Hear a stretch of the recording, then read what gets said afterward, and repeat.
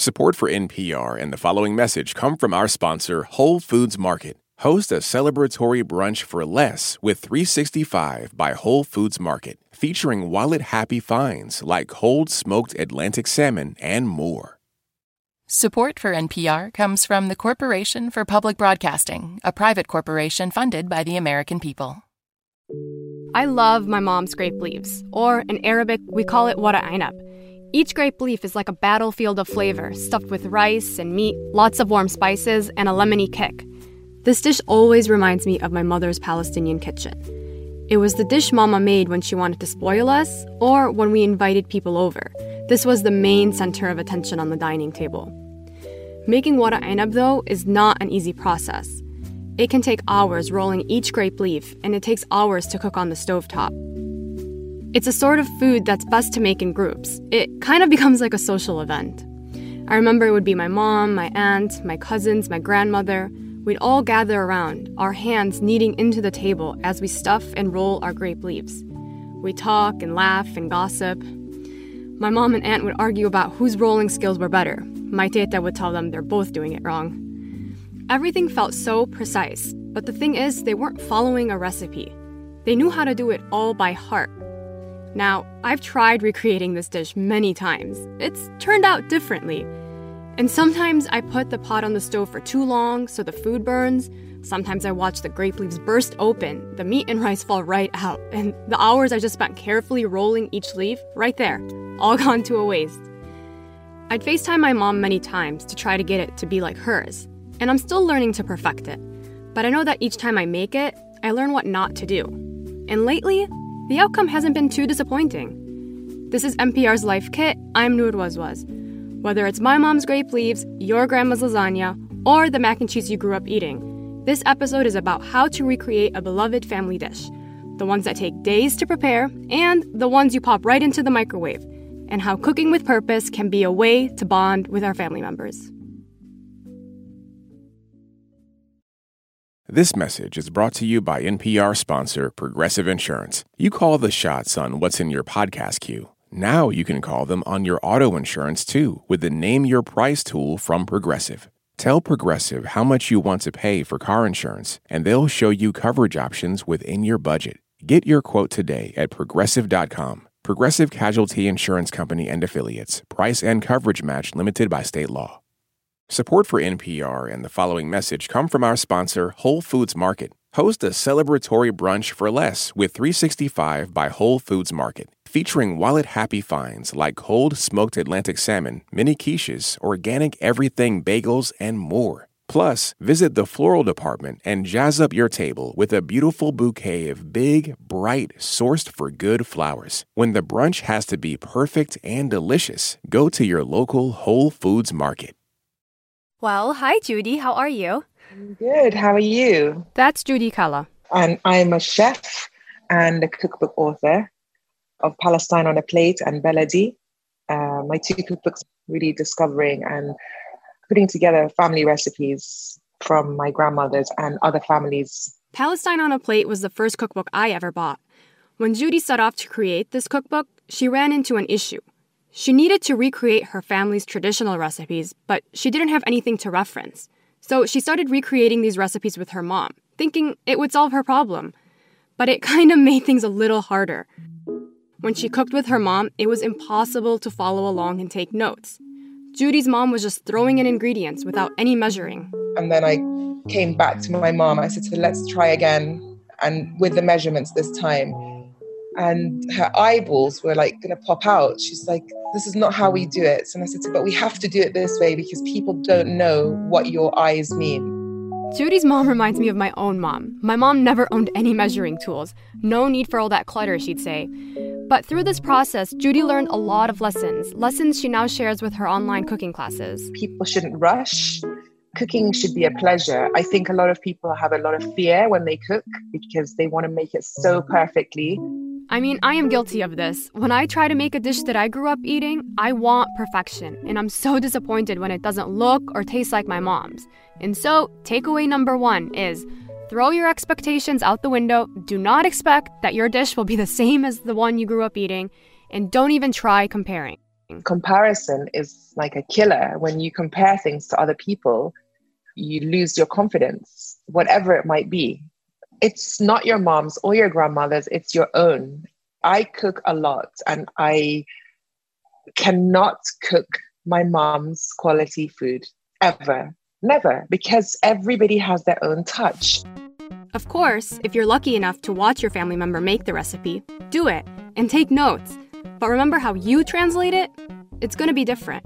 There's so many things that go into cooking that it's more than just the end result of eating it. It's the process and really just letting go and giving into it and enjoying it. As cliche as it sounds, it really is all about the energy. My mom tells me this all the time. Of course, there's no way to actually prove this, but hey, a positive attitude never hurt anyone. The thing to remember is recipes are a roadmap. You don't have to follow them exactly. And maybe you're in a similar situation like Judy. You don't have a recipe to follow, or you have a recipe but the instructions aren't clear. That's okay. It's okay to deviate. Who knows? You might be pleased with what you make. Which brings us to takeaway number 2. Be ready to experiment, but experiment thoughtfully. So let's say someone makes a dish and they taste it, they don't know if it's a salt problem, maybe there's too much allspice or turmeric. How will they know what is the problem? And do you recommend them to change one ingredient at a time or just all of them? How would you approach it? So my approach in general in life when cooking is always start off with less and then add more. When you add too much, you can't take it out. Okay. And this is one thing I've learned. A lot of people are very excited. They just put whatever in and they go for it. And then they're just like, oh my gosh, this tastes terrible. Because once you've added too much of anything, it's pretty much impossible to rectify it. So you want to go in slowly with the spices and taste your product or mixture before you dive into making the rest of it. So let's say you're making a giant batch of meatballs. Pan fry one of them and taste it. Maybe it needs more salt or could use some more herbs. This is your chance to adjust it. And as you keep adjusting and adding spices, taste it until you get the right flavor. I'm constantly tasting it. Constantly. I just keep trying and then until I get it to the right point and then I stop. You're training yourself to get better at tasting, but make sure you take notes as you create your dish. Remember how the sauce tasted without the heavy cream and how it tasted after you added some chicken stock. If you added some more paprika, make note of how much you added. Maybe you put in parsley instead of cilantro. That's such a classic example. Mistakes are gonna happen, Judy says. I tell people you always have to make mistakes because you'll never forget them. So you'll never repeat them. And this is the best thing I learned as a chef and as a cook is that mistakes are always good because they will show you how to not do it again wrong next time. Take this story, for example, Judy's first time making rice. It was kind of a disaster. I didn't know that you needed the water to evaporate. So she just kept adding more and more water. It became like a porridge soup. This is a perfect example of what happens when someone is not listening to what their gut is telling them. Judy knew that the rice needed to absorb the water, but she was so caught up in the process that she was ignoring her own instincts. So this is takeaway number 3. You have cooking instincts, and sometimes they're trying to tell you something. So listen. Use your senses, and not just your sense of smell and taste and sight, but your logical mind. Like, does this look right? Mistakes like these do suck, and they can make you want to give up. But by making these mistakes, you're also working on another skill, your confidence. You need to make these silly and sometimes embarrassing mistakes so that the next time you're cooking, you'll have that aha moment. I did that last time, and I'm not going to do it again this time. So maybe that dish will get wasted, or you will eat it, with clenched teeth and frustration, as most of us have done many times. So for Judy, the next time she makes rice, chances are she won't be adding all that water again because she knows better now. It's understandable that you'd want to be exact about every teaspoon. But Judy says it's important to understand the feel of a recipe. Like trying and tasting and mixing things and going to see how something's working out and actually enjoying the process rather than mechanically do this. This is the thing. You have to start feeling things and touching things and start to learn, the feeling of things. When you pay attention to the things that are happening in between, you're also training yourself and strengthening your cooking skills. You're intentionally stopping and using all of your senses. So you're making a mental note. This is how the soup should taste. This is how the filling should smell. This is how the dough should feel. My auntie Lamia would do her sviha dough, which is like the crispiest, thinnest strudel type pastry. It's literally just flour and water. And, you know, while she's doing it, she's telling me the texture of the dough and what it should feel like in your hands. And whether you measure it or not, it can still go wrong. But the feeling is what you need to know. It's the feeling of the soft pillow that bounces back. It's soft and plump. So that's, for me, the texture of this dough. Whether or not I measure it exactly, if it doesn't feel like that, I've done something wrong. And if you look at what you're making and see that it doesn't look right, or doesn't smell right, or doesn't taste right, that's a good thing. So already your mouth is speaking to you by telling you there's something missing here, or you've put too much of something. And I'm sure you've made something and thought, oh, this isn't quite right. What if people feel like they don't have any cooking instincts? I actually don't believe that. I think everybody has a cooking instinct. I think if you have a good taste in your mouth, and I mean that in the sense like you can sense flavors and taste them. When you eat, you can taste things that hit your taste buds. You'll never forget them. They're always there. So you always do have this inkling inside that something should taste of something, or it should taste like this. And I think people who don't know or think they don't know how to cook or don't have that instinct just need to let go. Letting go. Easier said than done, right? Of course, for many of us, the reason we want to recreate these recipes is because it's a way to keep your family heritage alive. It can bring a sense of togetherness that spans generations, and it strengthens our ties to family members alive and those who are not with us today. And as we dice, chop, mix, and stir, we're commemorating our heritage and our family members. It would be such a shame to lose all that and not document it, because they're no longer here to speak for themselves and to tell us anymore. So we're just dependent on what we remember, or if we're lucky enough to still have our mums around and aunties and uncles who are sharing what they remember, it's gold. You know, it's something that you can never bring back if you don't write it down now. At the end of the day, family recipes aren't just recipes. They're memories and stories and emotions. And family recipes make all that accessible every time we cook. I wanted to step away from the technicalities of cooking and learn how to cultivate new memories. So I called up the Queen of Gathering. My name is Priya Parker. I'm the author of The Art of Gathering, How We Meet and Why It Matters. For me, I basically grew up in the kitchen with my mom. Every dish we make takes a really long time. The recipes are complex, it's very laborious. And thinking back to when I was living at home, my mom and I would be sitting at the kitchen table rolling grape leaves, and we'd have lots of conversations, but most of the time they weren't remarkable or focused. You don't necessarily have to be explicit with other family members. Again, depending on the context of like, let's all share stories. I mean, you have to read your family.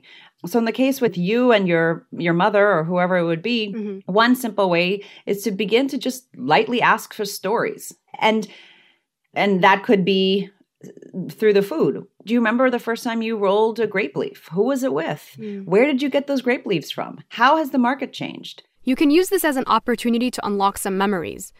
Maybe you come from a culture who doesn't talk about feelings, or a family that's bad at communicating.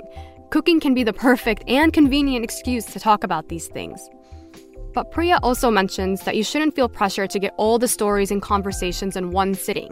She says try thinking about it and even strategizing. But also just keep it casual. So if you're going to make a meal that takes days, those conversations can be spread out. So I think one just almost design principle is to think about pace and speed. Right? So I think if there's a meal that takes 3 days to prepare, right? You're doing slow cooked ribs or a biryani that takes, days, then the pressure to have a conversation that's, so meaningful in 30 minutes eases up. And so the first thing I would say is think about the pace and the length of time you want to take. There are recipes that take, actually weeks at some level to begin to go and gather the recipes, whether it's difficult and you find it from a specific spice store online and everyone's waiting for those spices to arrive. And this is takeaway number 4. Be curious and start conversations with your family members. You'll also get the added bonus of getting to know them better. It's still amazing to me how much I don't truly know my mom or dad. There's tons of conversations to have. But if you're like me, you may be stressed out and wondering, is it even possible to pay attention to how the meal is being made and also making sure you're making meaningful and memorable moments with your family members? Is it even possible to do both? But I must say, in asking this, I was biased about my understanding of what a family meal can be. That in order for a family meal to be significant, that it needed to be this beautiful and complex, multi-process recipe. When really, it can be a simple dish that has profound meaning or is just a good childhood memory. I think the power and the way through lies in specificity. And I think even in our conversation, there's an assumption, among both of us that there are family recipes or that there are multi-generational family recipes, whether they're oral or written. And I think that there are as many people, if not more, in this country that grew up with like Campbell's soup or like taco casserole. Like the power isn't so much in long, old, quote unquote, like recipes that have to look a certain way. The meaning lies at some level in either a shared memory or in an inherited memory. Not all family recipes need to be labor-intensive. It could be the funfetti cake or grilled cheese sandwich that you grew up eating. And so I'll give an example. My mother is not a good cook, and I don't think she would be offended by me saying this on national public radio. And she was a working woman all through my childhood. She would get baboli crusts and put shredded mozzarella cheese on it and cut up broccoli and then sprinkle red peppers over it and stick it in the oven. And I would love it. And to this day, when I see broccoli pizza, I feel nostalgic and taken care of.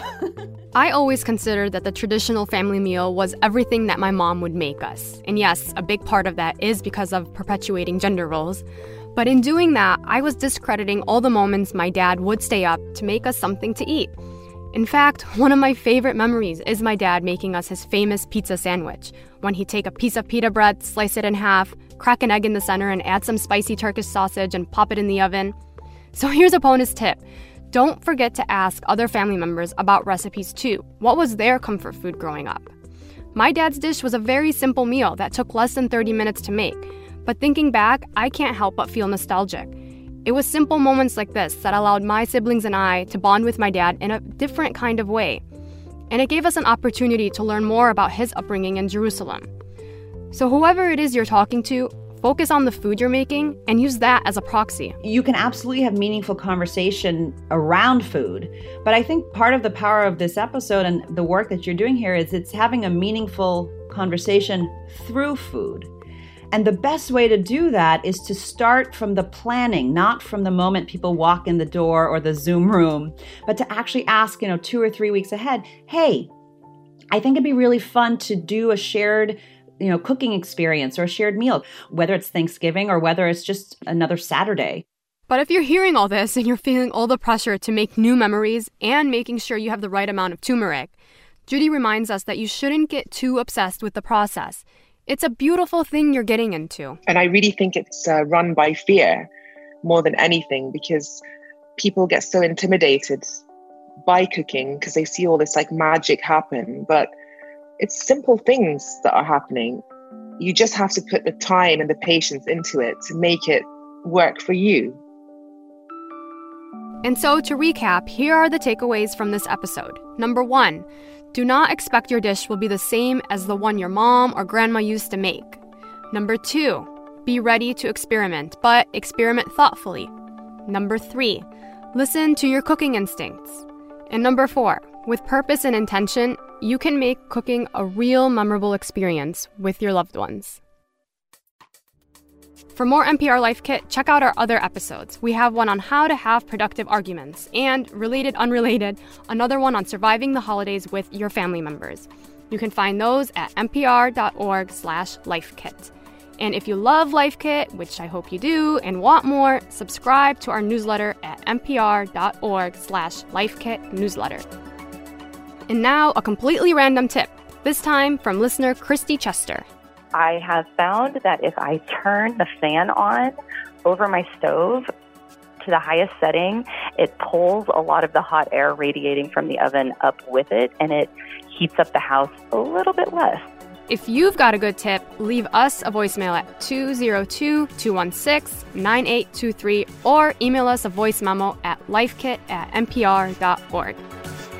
This episode was produced by Audrey Nguyen. Megan Kane is the managing producer. Beth Donovan is the senior editor. Our digital editors are Beck Harlan and Claire Lombardo, and our editorial assistant is Claire Schneider. Special thanks to Judy Kalla, the author of the cookbooks Palestine on a Plate and Beledi, and Priya Parker. She's the host and executive producer of the New York Times podcast Together Apart. I'm Noor Wazwaz. Thank you for listening.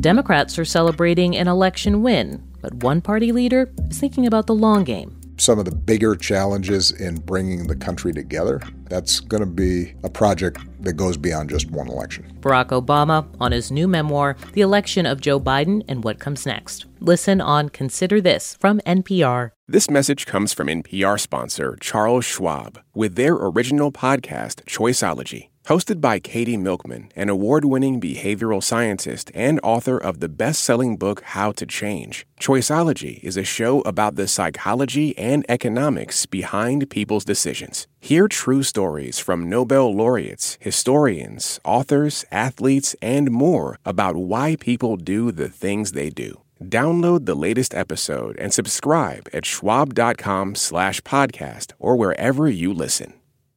Support for NPR and the following message come from IXL Learning. IXL Learning uses advanced algorithms to give the right help to each kid no matter the age or personality. Get an exclusive 20% off IXL membership when you sign up today at IXL.com/NPR.